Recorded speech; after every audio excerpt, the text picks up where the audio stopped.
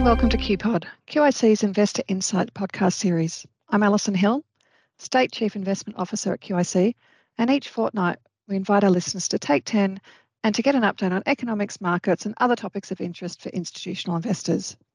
Each podcast, I'm joined by QIC's Chief Economist, Dr. Matthew Peter. And hello, Matthew. Hello, Alison. Good to be here. And Matthew, this is our last podcast for 2022. So I thought we might mix it up and just sort of have a bit of a retrospective on the year that was, if that's okay. And my first question in that regard was, what was the biggest surprise for you, macro or investment orientated, either way, for 2022? Well, we hadn't forecast Ukraine-Russia war, Alison. That was the big event that was really unknown at the start of the year. And it was that event really that tipped the global economy into stagflation for the first time since the 70s and 80s. It forced the central banks to really start to tighten monetary policy in a very significant way. It reversed 3 decades of a secular decline in real bond yields. And that really was the event that really marked 2022. Although we hadn't anticipated that event, we had been running scenarios around inflation and around a potential stagflation outcome, and it did indicate what we expected to see financial markets do, what their response would be in such a situation. And the really outstanding thing of a stagflation environment that we saw unfold over 2022 was that it was actually negative for all asset classes, for both risk assets and for defensive assets, for equities and for bonds. And that's a situation that hasn't occurred, that we haven't seen in financial markets for a period of almost 40 years. Yeah, look, it certainly was an interesting year, to paraphrase the old Chinese proverb, in terms of may you live in interesting times. But nonetheless, we did see a lot of action from central banks. And we have debated this a little bit on the podcast, Matthew, but do you think they can still manage a soft landing in a global sense, Matthew? Are we heading for a recession or are we going to do the soft landing? Well, globally, the central banks have let that soft landing ship sail and we're heading for a recession. So we're forecasting recession in the US, in the UK and in Europe and China. And by recession there, we mean at least a couple of quarters negative growth. Okay. So thinking recession, what type of, is it a short and shallow one? Are we looking at a U, which is pretty quick, a bathtub, which might be a bit longer, or a pool, which is a pretty deep and long recession? We love an analogy here. What sort of shape are we heading towards, do you think, and why? Well, definitely not a pool or even a bathtub for that matter. I think it's more going to be like a dirty and annoying puddle. So it's going to be relatively shallow. Well, that's a good thing. But I think you're confident in Australia that we won't hit recession. Points of difference? Yeah, the Australian economy should avoid recession. Look, across the global economy at the moment, it looks like inflation is reaching its peak. It's actually falling in the rate of inflation is falling in the US. It looks like it's topped out in Europe. And in Australia, we got the monthly data that showed that the annual rate of inflation might have also peaked in the fourth quarter of this year. So with inflation gradually coming down, it means that central banks can start to think about ending the tightening cycle. So that will bring a certain amount of relief to the economy in the sense that the end is in sight for interest rates, and also inflation is starting to moderate. But it still means that we're going to have relatively high interest rates and high inflation rates over the first half of this year before inflation starts to get down closer towards 4% by the end of the year. So the first half of this year is going to be a danger period for the global economy, for the Australian economy in particular. But there's a number of features that give us confidence that we'll be able to see through this first half of the year, particularly in Australia, without lapsing into recession. And a lot of it has to do with the strength of consumer spending and the household sector itself as it comes under pressure, both in terms of weaker disposable income and higher debt servicing requirements. Now, in Australia, the household sector has built up a very strong savings buffer over the period since COVID.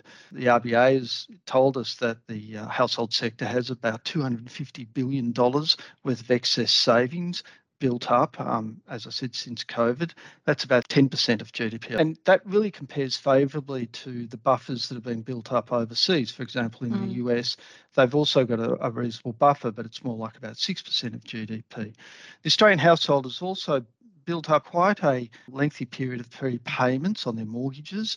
So at the moment, the average household has got 36 months of prepayments on their mortgages, compared to sort of a more normal rate of prepayments, which stretch out usually between 12 and 18 months. So that gives them a bit of breathing space whilst they adjust to the higher interest bill that they're going to encounter with the higher mortgage rates that are coming through. The lucky country. We'll avoid that recession. Yeah. Hope so. We hope so. Hopefully it's a Christmas present for all of us. You're listening to Alison Hill and QIC's Take 10 podcast, where I'm discussing markets and economics with Dr. Matthew Peter. Right, Alison, I'm going to have a go now and get a chance to ask you a couple of questions.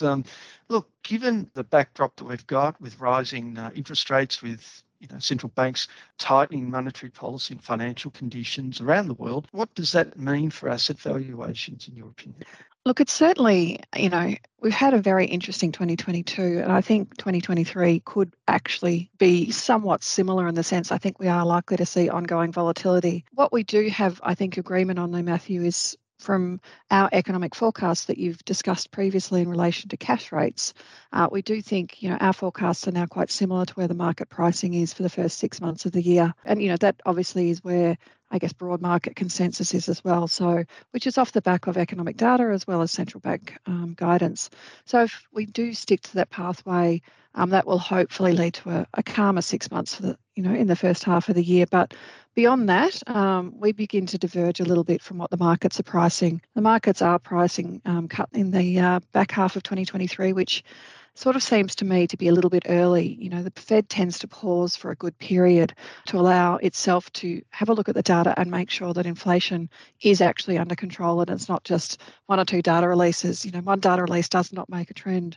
So I think the second half of the year we may see some variation from what the markets are pricing, which could lead to volatility. So in light of that, we are cognizant of making sure we're looking for opportunities, but also avoiding risks. Another one that we're looking at, just very briefly, is the unlisted markets.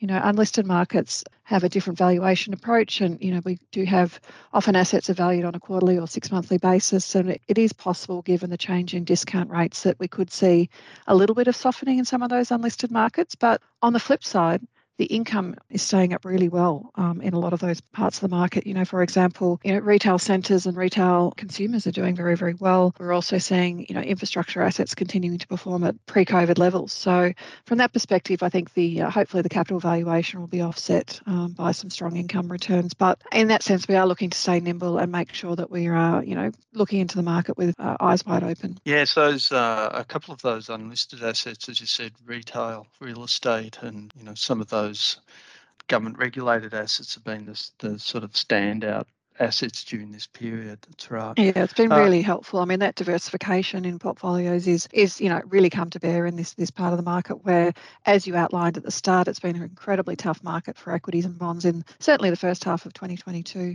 The latter half, we have seen a bit of a rebound, but, our property, infrastructure, private equity, and also our alternatives provided some strong beneficial diversification this year, which was great. Look, are there any other drivers of portfolio research that you're looking at? I know you've talked a bit more about sort of longer term thematics, which are underpinning or bubbling away underneath this sort of shorter term cyclical environment that we find ourselves in. Oh, I think that's right, Matthew. Absolutely. I mean, from our perspective, notwithstanding the fact that we do talk about short-term drivers somewhat on this podcast, the short-term drivers are really enabling us to try and keep a perspective on what's happening in the longer-term horizon. And we do have a very longer-term horizon when we're thinking about building portfolios and the positions that we're taking. And in light of that, we spend even more time thinking about what are the mega trends that might be shaping that future environment. And I like to talk about the 4 Ds at the moment, which is deglobalization, decarbonisation, digitalisation, and demographics. Now, all of those are undergoing sort of quite fundamental changes in terms of the shape and the background to those issues. We've had a tremendous push forward in technology over the COVID period, and what that does to actually, in some senses, does actually increase globalisation in that we're all interconnected and we don't necessarily need to travel and move around as much as we did, compared with the deglobalisation concepts of, making sure that we're, economies are onshoring things that they consider to be of national security, for example, energy. So we've got some quite material trends. Most notably of all, I think, potentially is the decarbonisation, though, where we are, many investors and many governments are focused on a net zero 2050 outcome, and the energy transition that will need to occur as a result, and the spend on that energy transition is quite material. So that leads to, I think, many interesting potentially investment opportunities, but also from a current portfolio perspective, we need to think about, well, where are potentially the risks that may exist within our current portfolio as we transition into this new world. So lots of interesting things to keep us focused and busy. But again, I think, Matthew, the time might have got the better of us. So thank you very much for joining me for this year, for 2022. And thank you to our listeners also for joining us. Next year, I think we're going to try weekly podcasts. So I hope you'll tune in 2023 and have a safe and Merry Christmas. Thanks, everyone.